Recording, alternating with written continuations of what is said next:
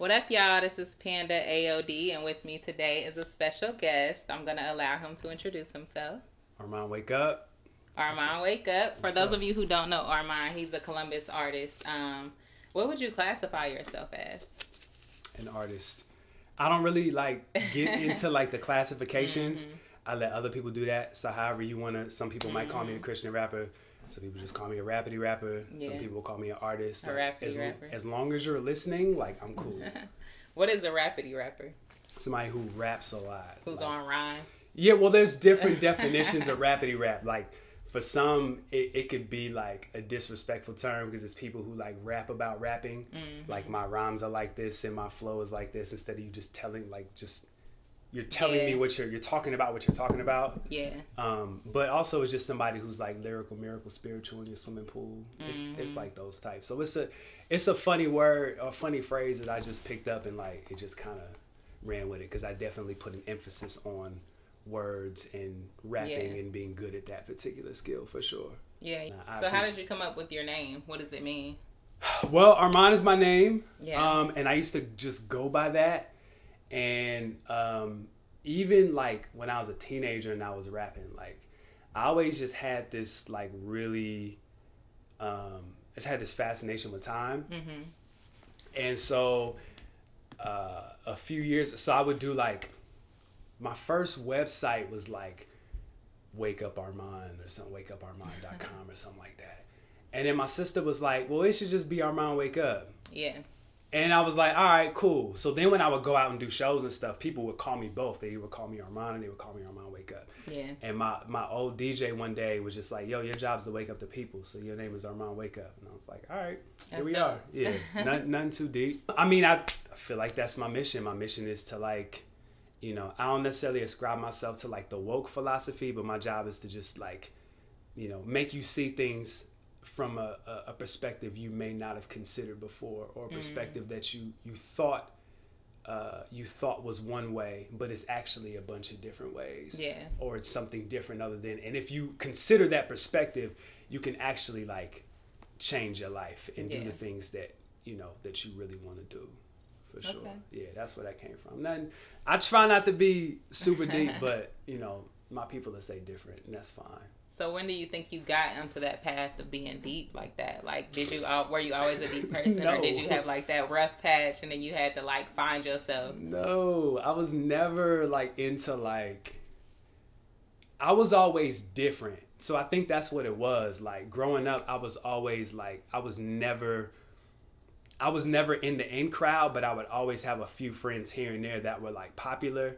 And I would go do my own thing. So while in middle school, dudes is at the skating rink going after girls, I'm in the corner playing video games. Mm-hmm. Came to the rink not to find girls. I came for the quarters. Who want to get down on the Street Fighter? And people would call me all types of names and kind of reject me or whatever. But I always just kind of knew that my lot in life was just different. Yeah. And then it just, as I got older, I had my daughter when I was 19. I had my son when I was 25. I was married at 23. I lived a lot in a really short amount of time, and lots of trauma, lots of changes, lots of things happen. And from that, you kind of have to figure it out. And if you can't figure it out, you're well, yo, I need some help, because I can't do this on my own. You know what I'm saying? Yeah. And that's kind of where the different perspectives come on. That's why I'm really big in the community, really big into other perspectives that are different from mine, because it helps me be a better missionary, a better person, a better all that good stuff. So yeah, and that's crazy because a lot of your experience that you just spoke about is you have a lot of different experiences that you can help others with, because a lot of times people who want to motivate, sometimes they don't really have that experience to be able to talk on certain things. That's right. But for you, I have a friend by the name of Cordero. He go by Hayes. He has the Awakened Soul podcast. Okay.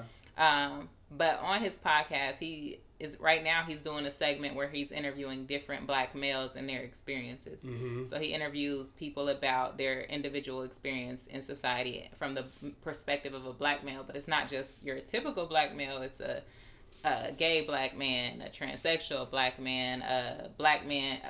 a black man that's just, you know, your typical idea of a black man. You have the divorcee. And so you're saying, you know, from your perspective, you had a kid when you were young. Mm-hmm. You were married. Mm-hmm. What else? The military brat. I lived everywhere. Military. Being in different spaces, like my family is originally from East St. Louis. And so if you know about East St. Louis, it's like always top 3 worst cities in America. It's like a third world country in there. That's crazy. And so to come from that, but in America, I didn't know that. I've heard things about St. Louis. East St. Louis is really there's St. Louis and then there's East St. Louis. East St. Louis is like, if at this point, if you is it different from St. Louis? Yes. But is it classified like geographically as St. Louis? Yeah, but what the city is, it is. But what the city is doing is like, they're not pouring any more money into that particular part of the city. And the way that I hadn't been to St. Louis. That's how Dayton is. That's how West Dayton is. See? So that's crazy. So for East St. Louis, like if you want to go to East St. Louis, like you got to go. Yeah. You can't just drive through it. You have to like get off on the exit and make the conscious decision. Crazy. Otherwise they'll. So yeah, like being in that environment, but then growing up as, you know, the only black kid, you know, being a military brat, living in Hawaii, being a veteran, living in Japan, living with all these different spaces. Like I was talking to a white coworker today, it was a friend of mine, and I was just like, yo, like the black experience is not a monolith. Oh my God. I was just like, yo, like what happens is we just automatically assume that because, you know, like for example, I haven't really faced like police brutality. I've never been I've been profiled one time. I didn't get profiled until I was at Easton. And I was in Express. One of the reasons why I don't like Express, the clothes are trash, but I was in Express because some friends of mine were in there, and like I was in there with my nephew, and my nephew at the time was like 13 or something like that. So we're just walking through, and this is when I had my hair out and stuff, and like this cop was just like following us, and like my nephew is like he's a troll. He's a super troll. So like we was having fun with it, because in my eyes, like if you resort to calling me a nigger, you've just run out of like intelligent things to say. Like it don't rile me up. So if you're already like, so you think I'm gonna steal something, I'm offended not because you think I'm gonna steal something. I'm offended because you think I'm gonna wear Express. You know what I'm saying? So we hiding from it, we running and ducking and stuff. We like. But like that's still a black experience, the fact that I have not been profiled. So just because I understand that that is a very sensitive topic and that's a reality, what's also a reality is that some black men just have not experienced that. And both are valid and both are necessary. You know what I'm saying? Mic check, like 1 2 1 2. He's on fire, baby. Winning the waves, winning the waves. You sit and obey. I sit in amazement, winning the waves, winning the waves. They sit and obey. I sit in amazement. I sit in amazement. I sit in amazement. This ain't entertainment. This ain't what I came with. It's a replacement. It's an invasion. It ain't the same, it's way different. It ain't the same, it's shape shifting. Can I contain it? Attain it through faith, it's solid as pavement. Soft as when rain hits. It is a statement engraved with Satan, can't get it. Cannot be tainted, can't be defaced as ageless. Yeah, winning the waves, winning the waves. They sit and obey. Down in the dumps. Like I've always been proud to be black. Yeah. The experiences might not always be like the best, but it's not because being black is not great. It's because people are just so closed-minded. Absolutely. And that shouldn't take away from your experience. Exactly. You know what I'm saying? Like I think God is very intentional. He's a God of intentionality. And so if you're going to, one of my favorite rhymes is Nas. He said, God painted me black. Thanks for that. So if you're, so I'm like, look, okay, so all right. So if the Lord intentionally decided to paint me not only black, but like this shade, that means it was for a reason. So let me like not only embrace it, but like love it and accept and embrace all that comes with it, good and bad, because all of it is going to be for my benefit. You know what I'm saying? So, yeah. And so speaking of like how you don't wear Express, you are into shoes, like heavy. I mean, I'm not a sneakerhead because sneakerheads can't dress. So how would you? But you are super, like you're heavy into shoes. I'm you're a shoe connoisseur. Sure. Sure. I'm like, I would say more like general, like fashion, like just in general, because I feel like, you know, you could see somebody got like a whack outfit and the right sneakers, like I just don't respect it. But you can put together like the right outfit and like the whole presentation has to be cool. It's like, you know, it's the what I would call like the pretty dumb girl. Like she's attractive, but like there's nothing else going on. Or she has one characteristic, or he has one characteristic that's cool. Oh, he's tall, or she has light eyes, or whatever. But like everything else is just not attractive. Yeah. So I would say more in the fashion, but yeah, sure, shoes, like. Sure, so that's included. How do you balance being like somebody to motivate people and inspire people through experience and leaning on the woke side, but then you're like super on fashion? So how do you balance that? Because some people would be like, well, what about people who keep it simple? What about people who don't necessarily have it to dress a certain way? And I'm actually, it's one of the reasons why I'm working on a lookbook is because I think fashion is like, it's art. Like, so what happened was how I really got into it. Of course, I was always into it, but I couldn't afford it. You know what I'm saying? And so there was a point where I wasn't. There was a point where I could not write a rap. I couldn't write. Like all my bars were just super trash.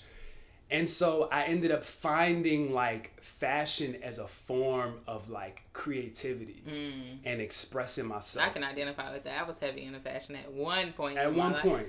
And everybody goes through it, you know what I'm saying? Everybody experiences it to whatever degree. But like, if you have a $10 outfit and you just got like a regular, you know, like a lot of like fashion starts with basics. So like if you have a $5 t-shirt and some $10 sweats and some like $30 sneakers, and also like that's still great because it's still expression. Like the part that like people may not know is like I get all of my stuff like for the low. So like my thing is like, yeah, sure, fashionable, but like save money too. You know what I'm saying? Like these are $80 Nike sweats that I got in Florida at the outlet for $20. I'm always looking for deals because I enjoy it. I'm getting old, so like that's what I'm a deal seeker. Like I will spend money on a nice piece. It's like calling me. It has to call me. But like I love just to find deals, and I love to support local artists. Like there's some crazy pieces coming out of local artists, like on a fashion tip. Yeah, I think you can do both. Like there's not this like I can love Jesus, I can tithe and then still get some $200 sneakers. Like if it's all about budgeting. Like and it's you. I mean, are my lights on? Are my kids taken care of? Like, do I have money in my savings account? Exactly. You know what I'm saying? Like, then, you know, that's what it is. It's like frugality doesn't make you more, like, you know, that doesn't make you better than anybody. You just choose not to spend that money, and that's cool. But I'm choosing to spend it at this time in my life. Like, both ways are fine. Both ways can exist. So how do you balance being an artist and having children? Oh, bruh, it's easy now because my kids are older. Your kids are a little older. You got like what? You got a teenager at least. I got a 14-year-old daughter. I was gonna say 13. Yeah, she's 14. She's a freshman in high school, and I got a 10-year-old son. He's over the hump, y'all. Yeah. Like I started young, so like, you know, the easiest way to do it with kids is just like they don't know anything else. They only know like that their father has always been doing music. So, you know, it's nothing for them to sit in the studio or go to shows or, you know, like I think that I'll say this though, like if I'm honest, I kind of feel away when people like quit their job to like, you know, chase their dreams and all that. Cause it's like, well, I couldn't really do that. And I think that it's selfish because I think it's selfish. Like, yo, if you got kids and like, they're not taken care of, but you trying to chase your dreams. Like, nah, you chose to like have those kids. Like, you got to make sure that they're taken care of, that you're not taking food off their mouth and clothes off their back and like, you know, a roof over their head just because you want to chase your dream. Like, the cool thing about it now is that everybody, like my kids now are in sync. Like, everything is cool, everything is fine. I also, the other thing that factors in is that I have a great relationship with, they both have different mothers. I have a great relationship with both of them. And that's so good. That's like, very important. Absolutely. So because there's no baby mama drama, you know, they're remarried, I'm in a serious relationship. Like, there's no... That's super nice. That's no underlying nothing. I'm cool with the stepfathers. Like, so everybody's on the same team. So like, I have the space. I have like the wiggle room. But like, you know, number one, it wasn't always like that. And number two, it was important to like make sure that I established that stability for them, so that they never had to go hungry. They never had to wonder where something was coming from. So I had to work, you know what I'm saying? Like, I had to do what I had to do, but at the same time still make it work as an artist. And I've just been blessed to have people who would barter, who would give me like the hookup and do all that stuff, because all that stuff is important. That bartering. Bruh, it's real. Barter's super real. If you can barter. But for some people, like, yo, pay them what they owe. So what you got coming up as far as music? Because your last project you dropped in 2018, your last full project. Yeah. What was the name of that? Even If I Lose. Even If I Lose. What made you title that?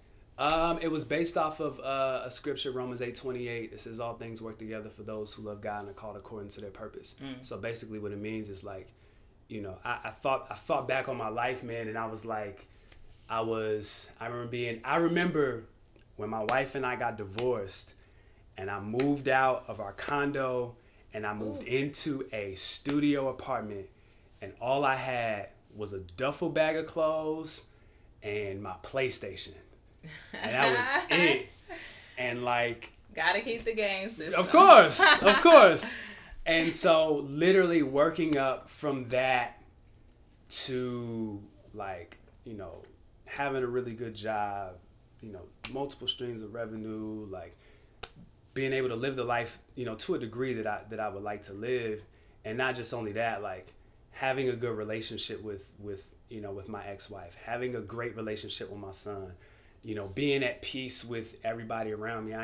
There's no beef, there's no bitterness, there's no unresolved issues. Like, I'm cool. And so it was just like, yo, if I could go back and I could tell, you know, 25-year-old Armand, like, who's sitting in that studio apartment, like, with nothing, like, yo, you're gonna be all right. You know what I'm saying? Like the Lord is a provider. He gonna take care of you. And like, to see where I'm at now, like, things ain't where I want them to be, but they're a whole heck of a lot better than they were. And so that was important. So I needed to call it, like, even if I lose, like, yo, you still winning. Yeah, even losers win. You know what I'm saying? That's some of my merch. Like, yo, losers win. Like, it doesn't, like, a loss really just matters. It's really based off of your perspective. Like, if you're, you know, I don't know who said it, but a loss ain't a loss, it's a lesson. So you got to find something in that to, like, you know, okay, so what can I take away from this? What can I take away from this bad relationship? What can I take away from these cycles that are happening? It can't just be haters. It can't just be like you're the victim. Like, what sort of responsibility can I share? Because at the end of the day, when I was sitting in the middle of that apartment, like, nobody else was there. Nobody was there but me. So what can I do to make sure that, like, number one, that never happens again, and number two, if that opportunity does happen, that I respond differently. Yeah, because sometimes you gotta be by yourself. All right, yeah. I feel feelings are fleeting. The quicker I breathe, the more that I feed them. What if my feelings feeling a need? With every second I breathe, heavy fatigue. It's a legion of them in their own league, putting all their effort into convincing they know me. It's so weak. But the minute I satisfy his appetite, another becomes my apple's eye, holding it over me like you won't believe. Like, what you got on my 40, homie? I'm OE. Hopefully I'm getting better. Funny, my greatest want was to rid myself of pleasure. My prayers sound like complaints. It's easy to paint myself as a saint, but I'm anxious, full of angst, this is pain. Cycles of little foxes, they keep my world boxed in. Feelings can't see beyond the now. Feelings get overwhelmed by the how. Feelings freeze when they hear the sound. Feelings don't understand that I'm found. Yeah. Feelings are so stupid. Feelings don't know your future. Yeah. Feelings are so stupid. Feelings don't know your future. What I see, what I sense, what I hear, what I taste, what I touch, it's never enough. Yeah. Feelings are so stupid. Feelings don't know your future. What's lethal the most to me is legal. You ever peer through the peephole of your heroes? Would you see Jesus or see a need? Would you see a seed or see a scene? Yeah. Pestilence is a preference, and suppression is my 7th sense. I can't get right, can't get it off of me. Buying it for whatever you offer me. My offering is autumn leaves. Audibly, I'm an ottery. You should all bow to the God in me. How do you see Christ within despite my sin? Easy to hate Satan, but still admire him. Still invite him in, make him my vitamin. I don't need a sign, I am a sign, he's near. So what I feel is irrelevant to the truth, and all of my evidence is in you. You. Feelings are so stupid, 'cause feelings don't know your future. Yeah. Feelings are so stupid, 'cause feelings don't know your future. Like, I think everybody has to go through a period of isolation to even figure out how to move, like what direction to move. Yeah, absolutely. Yeah, that's definitely. I think that like I think it's like everything in moderation. I think boundaries are important. Mm-hmm. Like sometimes you gotta tell other people no. Sometimes you gotta tell yourself no. Mm. Like, no, I don't need to hang out with that group of people. Yeah. No, I don't need to go to that party. No, I don't need to entertain that relationship. And you just kind of got like the best thing. I went from Japan, like I lived in Japan for 2 years, and that was like the best and worst time of my life. It was great because I was 20 years old in Japan, friends to this day, like best friends to this day, but also dealt with like depression and like suicide and like just a bunch of stuff. Ooh. But then I moved to Washington State. That was my next duty station, and like I was by myself. Like I ain't really had no friends there. I was one of the older airmen on base that was still in the dorms. I didn't want to move out because I knew I was getting out the military, and like I just learned how to hang out by myself. Literally going from my best friend was my roommate, and we would go to the chow hall together. We would go to the club together. Like the group of us would kick it every day, every minute of every day. If we weren't club at work. In Japan. It's crazy. I couldn't even imagine. I mean, literally, like the only thing that I say, like, cause I don't, it ain't really like, but the one thing I say is like, there was one time we went to the club on a Wednesday night, got out at 6 a.m., drove 30 minutes back to the base. Oh my God. Came home, put on my PT gear, and exercised with my commander and went straight to work. Like the club scene in Japan is like ridiculous. I did that but I wasn't in like the Army or the Air Force. Like I was throwing events in Cincy and I worked up here, and I would like drive to work and just get to work. Bruh, and now it's like I need a nap in the middle of the day. I gotta value your sleep more, your rest. Yeah, I gotta watch what I'm eating because that might make me sleepy, and I can't focus. Like all types of stuff, man. It's different. It's different. What do you think was like that moment for you that changed that direction of like being depressed and suicidal to being like, this ain't it, like this ain't what I want to do? Man, so basically what happened was while I was in basic training, everything just went to hell. So like my parents got divorced while I was in basic training. I broke up with my longtime girlfriend while I was in basic training. Everything just started to change, and then even in Japan, like my youngest nephew, his father was murdered. Like it was a bunch of stuff. Like when most people give their life to the Lord, like there's this season where they're like leaping through lilies, and Jesus is like just this great, wonderful person. It's like the honeymoon phase. I never got that. Like this is the first I've been I've saved. Never heard of it like that either. Bruh, I've been saved since 2005. This 14 years in, and this is the first season of my life where I'm like happy, like joyful, you know what I'm saying? Like beyond happiness, just content and joy. But like all that stuff happened back to back to back, and at the same time I'm 19 years old. I'm on the other side of the world, and I can't do anything about my father going through stuff, my mom acting crazy, and my sister just like having my two nephews.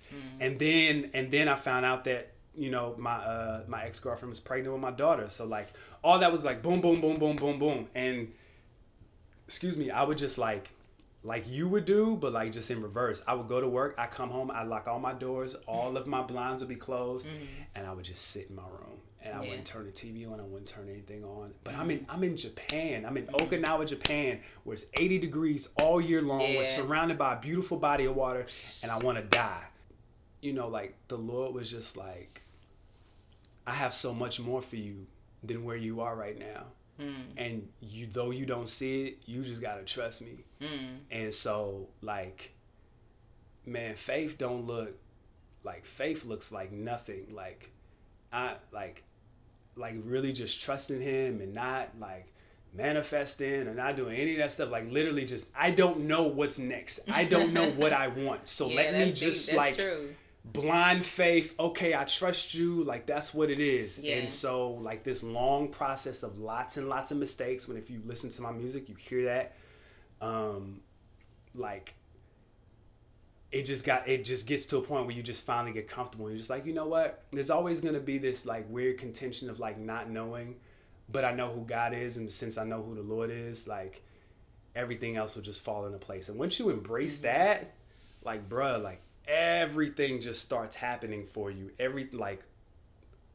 It's just it's crazy. So now I look back on the time, and I was talking to a coworker about suicide today too, and I was just like, man, like people who just really took their own life. I have friends who committed suicide. I'm just like, yo, just imagine what would have happened if you just would have said like, not today, and you just would have waited.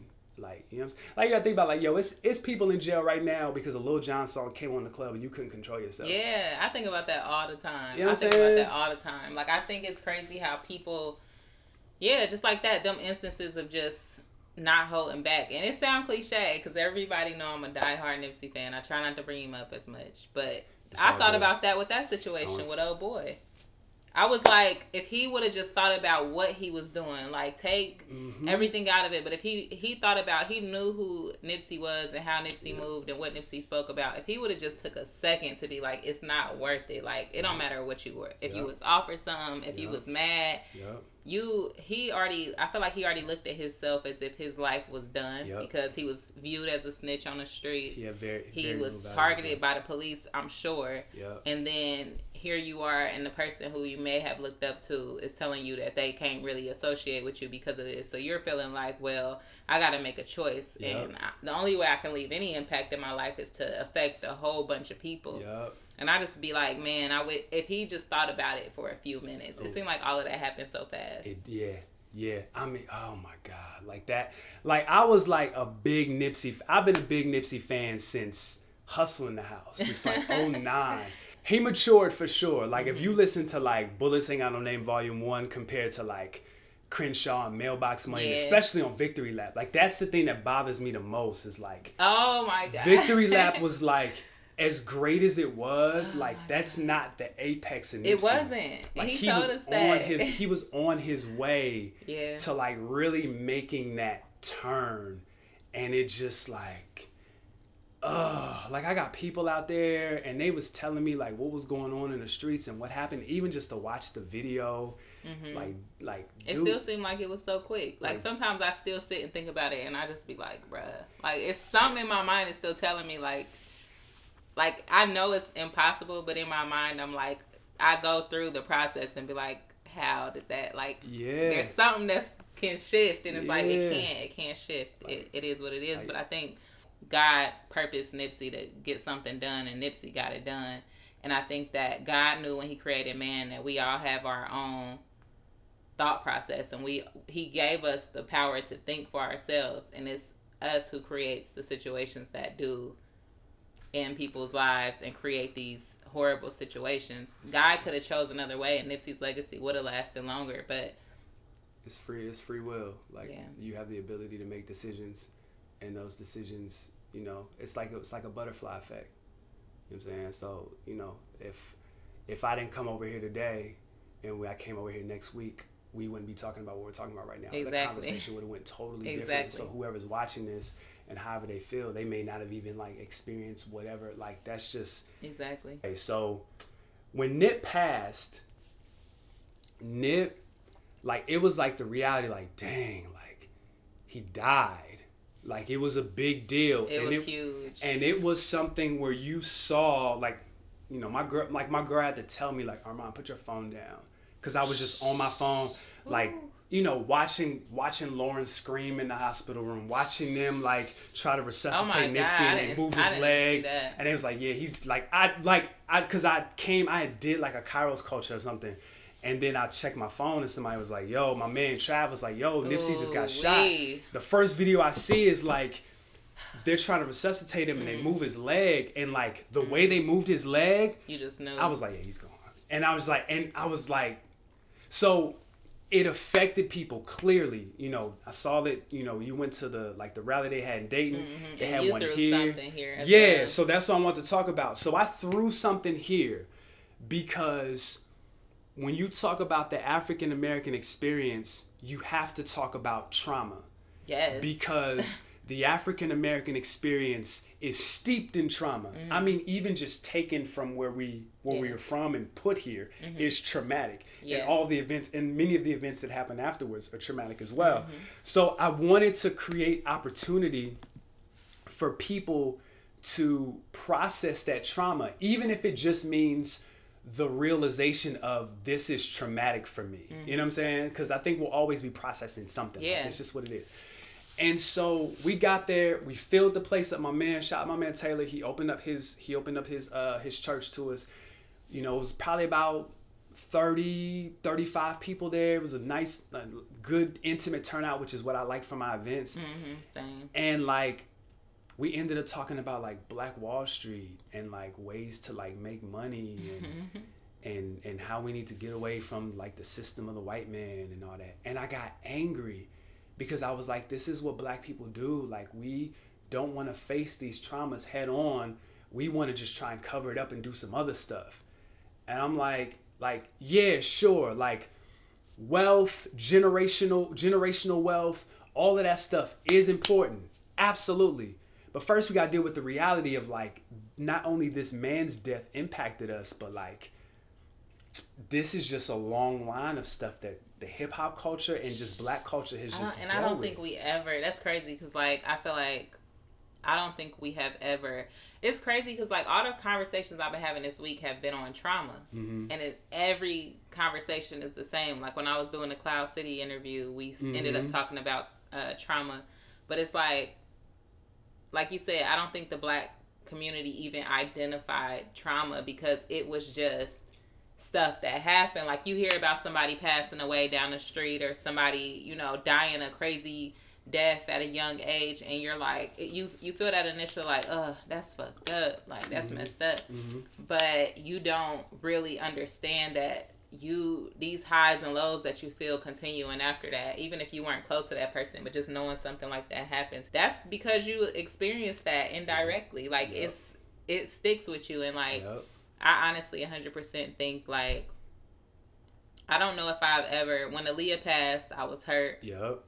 When Left Eye passed, I was hurt. And even being a kid growing up, listening to Biggie and Tupac and understanding how they passed, it hurt my feelings. Like, it was really heavy. Yeah. But it wasn't heavy to where it literally, like, I felt, like, robbed. Yeah. Because I didn't live through that. Like, with Aaliyah, I listened to her music a lot. So when she passed, I was really upset. But it still didn't hit home like Nipsey did. I think also in our culture, we're getting to a point where we're so close to celebrities at this point. Like nobody's really a celebrity anymore. It's like everybody's just people. Yep. Some people are just a little more visible. Yep. And when Nipsey left, it still sucks because I just feel like he was such an honest and just admirable person. Like I felt like somebody took my big brother. Somebody took a part of my hope because Nipsey was hope. Like Nipsey was like, he was so clear. His vision was clear. His message was clear. But I think now I'm to a point, and I hope other people are to a point where it's like,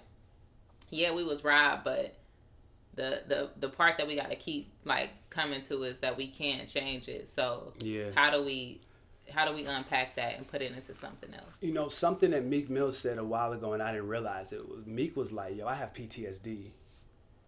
And being in the military, you only associate that with people who get deployed. Yeah. Mm-hmm. But like realizing like, no, so he's in this environment, which for many classifies a war zone, where you're so used to seeing people die and you see people get killed. Like you see all of this stuff and you don't process it. You just suppress it. Mm-hmm. And then it affects like like some people can't smile, some people can't cry, and these are natural God-given emotions. Like we're supposed to cry, we're supposed to be sad, we're supposed to laugh and be happy. These are all things that we were created to do.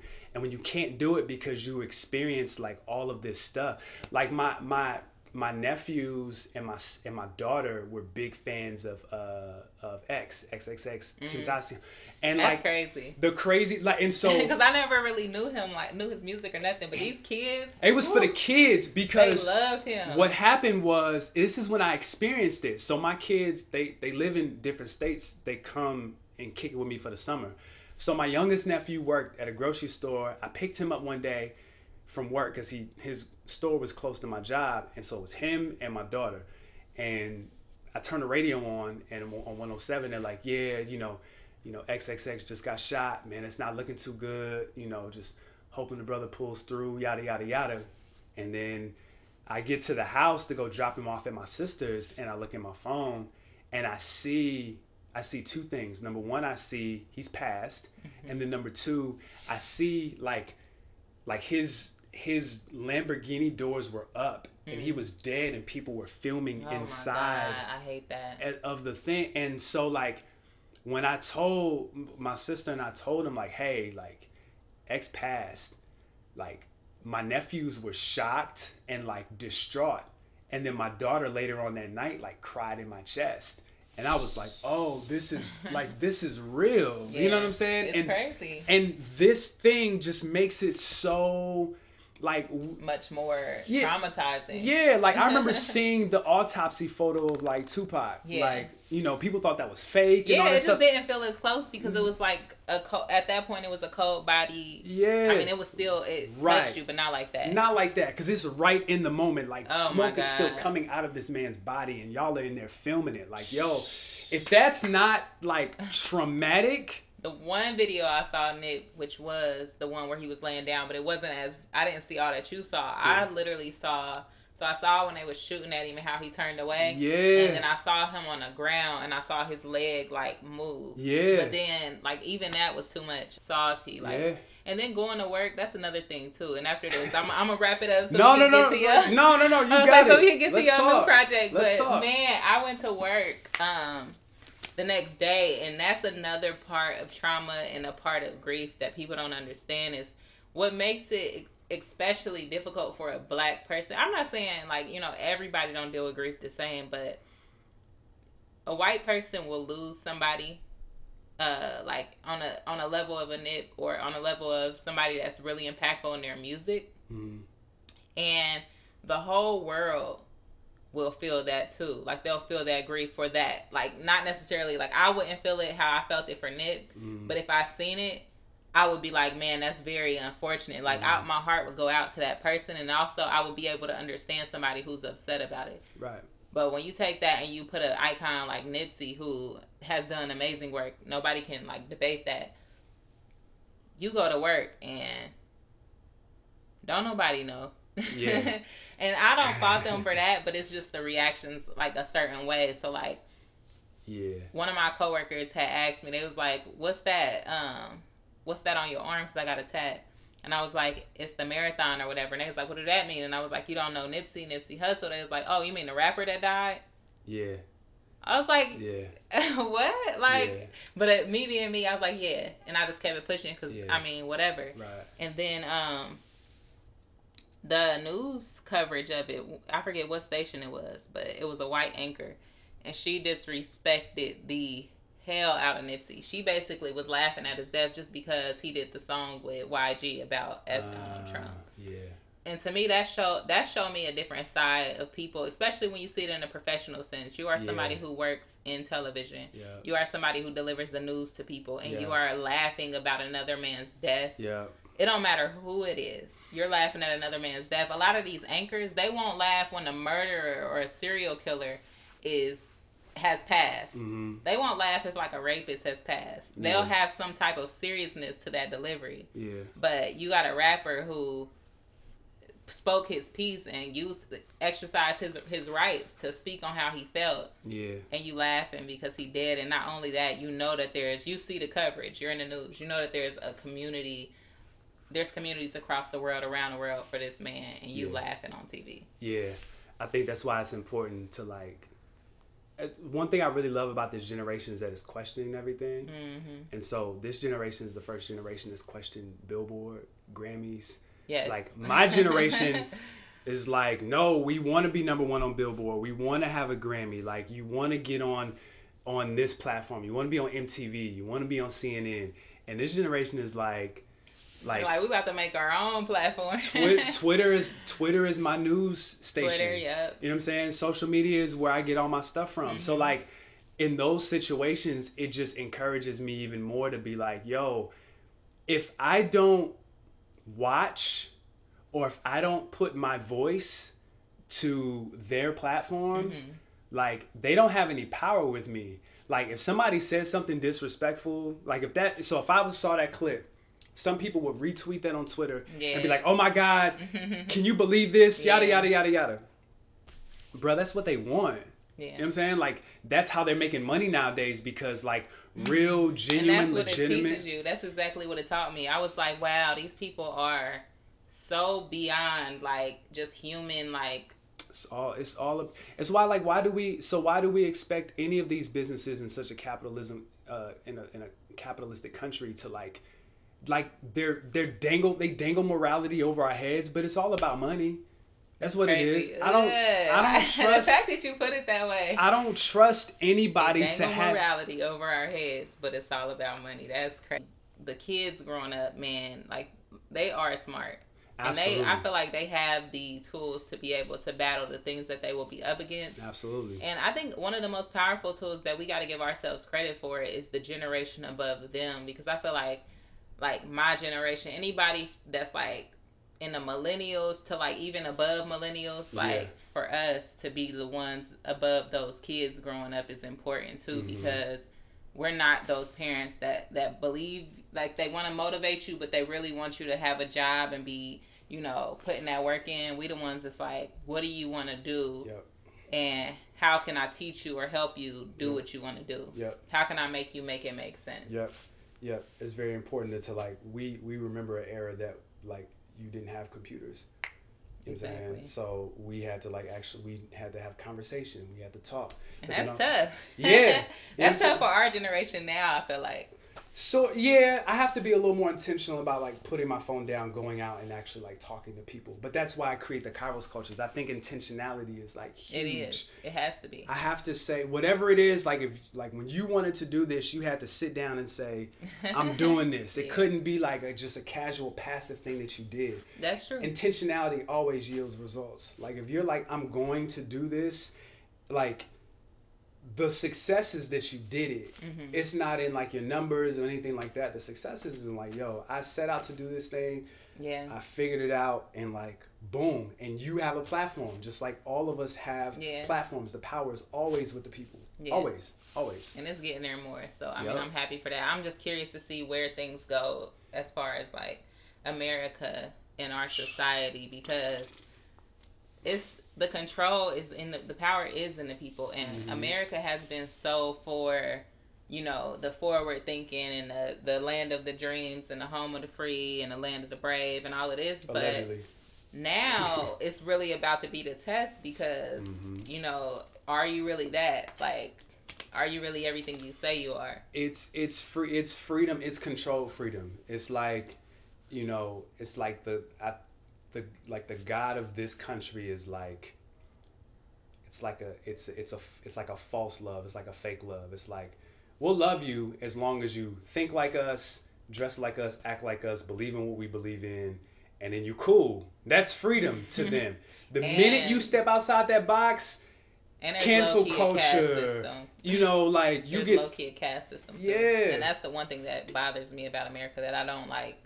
Everybody don't got to be a boss. Some people are happy going to work every day and putting the work in. Like, you know, so train up those people and make them as competent as possible to accomplish whatever it is the boss is setting out to do, and make sure that they get their wages to where they're able to take care of their family.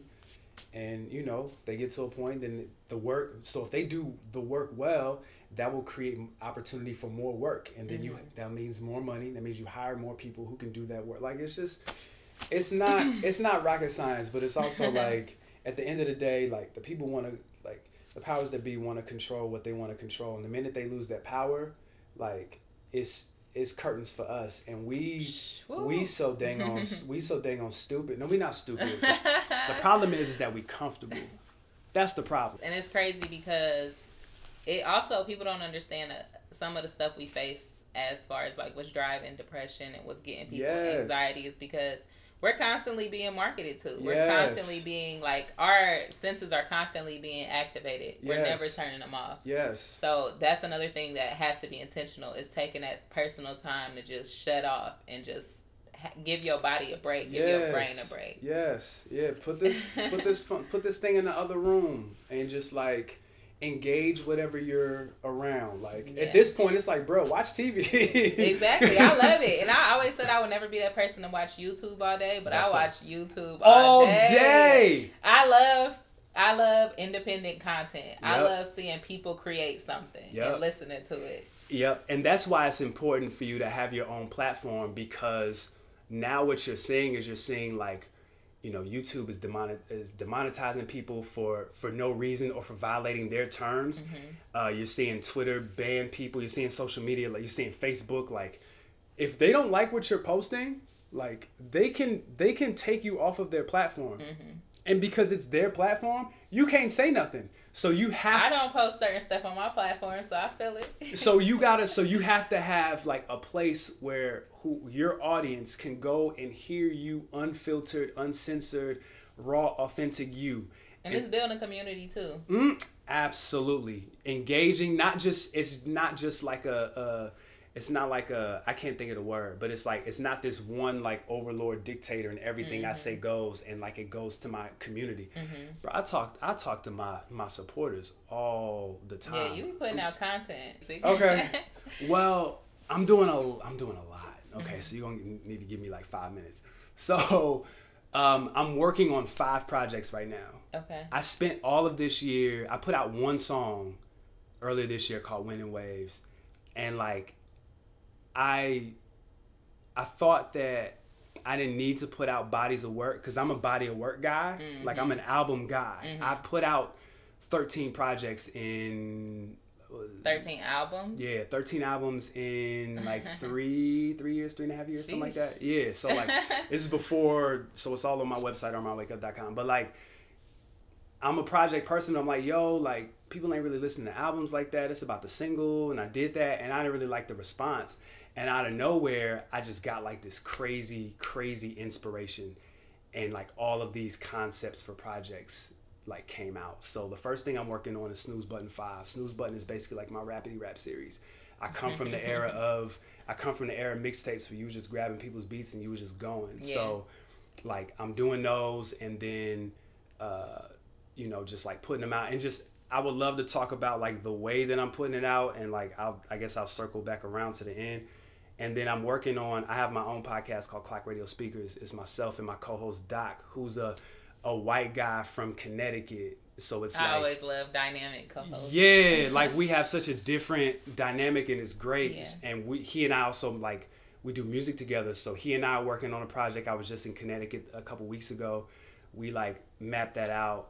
And then also we're doing what's called a Definitive 15. We're actually doing one this week on Timbaland on our show. But like a Definitive 15 is like, if you take one artist, if you were to introduce somebody for the first time, like we did one on Nipsey, what 15 records would you play from that person to best represent their entire catalog? I like that. So we're doing one with our own stuff, because we've done exactly 15 songs together, and we're gonna talk about like we're gonna do a full podcast episode, put it on our Patreon, all this other stuff. So it's that. Nice. That's 2 projects.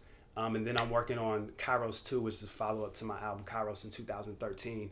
It's a collection of stuff that I've like just been sitting on for the last like 3, 4, 5 years, along with some new stuff, and just like I just feel like there needs to have a follow-up.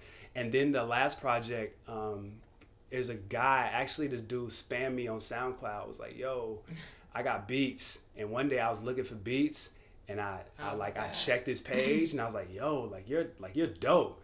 And he sent me some stuff, so I'm gonna take a collection of his stuff and put it out. That's not coming out till next year though. But like those 4 will be out. Hopefully all 5 will be out like within the next 6 to 8 months. But the more important thing is like the method in which I'm releasing it.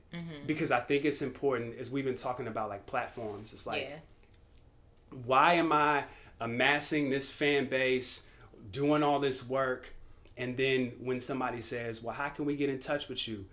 I'm leading you to another platform. Follow me on Twitter. Follow me on Instagram. Follow me on Facebook. Like, and why would I tell you to follow me on Instagram when Instagram makes it to where only 2% of your audience sees your post? Yeah. Like, I'm doing you a disservice by telling you to follow me, and then you can't even see my stuff. Dropping gems. So I'm like, so the same thing with streaming services. Like, streaming services are cool, and that's just the wave of the future. But like, why am I working so hard, spending all this money, like, to create this music, only to put it on a platform that pays me 0.7 of a penny? You can't disregard it because that's just the reality of it. But what you do is you have, again, data's the new dollar. So now if I can look on Spotify and Apple Music offers their analytics, and what they'll tell me is who's listening to my music, where they're listening to it, how many times they listen to it, how old they are, what gender they are, like all of that stuff. Yeah, and I love that. And I love the analytics. And I can amass all of that data into a way where I can say, okay, one of my goals in the next 12 months is to book a tour. And I want to take like the top however many cities and like find places in each one of those spots and like book a tour. But more important than the tour, because like the reality of it is, like, I don't just want to go out and rap because I'm doing more than just rapping. Like, we're creating these Kairos cultures, and what Kairos culture is, it's a safe space to process. Because if you get on social media and you have an opinion that's different from everybody else, they're going to kill you for it.